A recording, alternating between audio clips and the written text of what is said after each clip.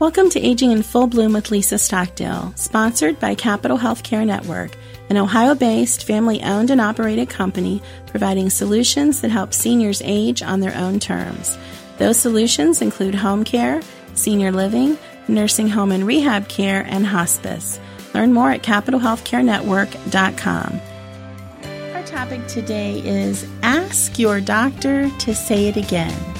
Ask your doctor to say it again. Why would I make that our topic? Well, if we were talking about it in the healthcare arena, we would be talking about health literacy.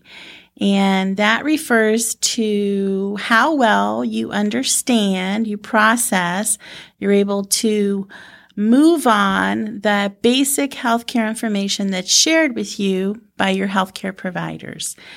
Many people, and not just those with limited reading skills or those for whom English is a second language, have trouble understanding basic healthcare information and directive. Have you ever left your doctor's office going, what did they say? Wait a minute. Do I have what? What am I supposed to do about it? Of course you have. We all have. And the problem with that is when you struggle to understand healthcare information that's related to you or shared with you or about you, then you are more likely to skip necessary medical tests, missed appointments. You're more likely to visit the urgent care, the emergency room, the hospital. You don't want to go to those places. And you are less likely to be effective with your health. So it's a simple message. The good news is healthcare providers are working to do their part, and I think the burden truly should lie on them and not us as consumers or patients, but that's in a perfect world. That's not always the way it plays out. They'll tell us that we need to ask more questions and write a list down and bring an advocate with us, and these are all the things that we can do to try and unscramble the way they talk. And the way they talk is, they use medical jargon that we don't understand sometimes. Well, here's an example. I remember 7 or 8 years ago, I went to my physician. It was a regular healthcare check, and I was describing some symptoms. What I had was hypertension, high blood pressure, but I didn't know it because no one in my family had ever had it, and I didn't recognize the symptoms.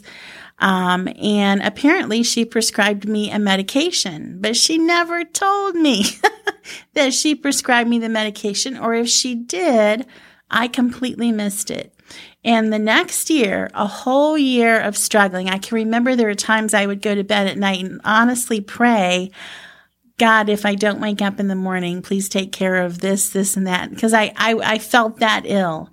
And so the next year when I went back, I said, I know you say nothing's wrong, but something's wrong. And she said, are you taking your blood pressure medication? And I said, do I have high blood pressure? And she said, yeah, I told you that last year. And I said, no, you didn't. And she said, I did. I prescribed you medicine. I said, you never gave me the script. So that's she wasn't my doctor very much longer after that. And by the way, keep that in mind. If you're working with a physician that is not able to relay information to you in a way that you understand and that you can act on, you probably need to get a new doctor. If you're asking questions, and that's why I say, ask your doctor to say it again. And don't be afraid to ask a second and a third time until you're perfectly sure that you understand what they're trying to tell you. What are they doing? What are the healthcare providers doing? Well, more than anything, awareness. They're becoming aware that they have a responsibility. Some of them are doing education. They're hiring coaches to help them learn how to talk to patients. Isn't that interesting? But we find it in the healthcare profession.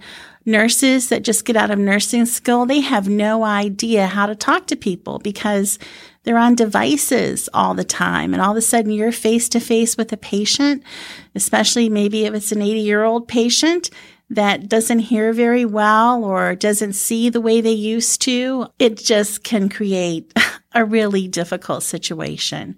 So at least they're recognizing it and they're taking steps to do better on their part. We have to take steps to do better on our part as consumers and patients, because it's really important that we understand what our doctor is saying to us. If we don't understand what they're saying, we're not going to know what steps we need to take to stay well or get better. That's it. Simple message. Ask your doctor to say it again. Thank you for listening. Till next time, may the road rise to meet you. May the wind be forever at your back.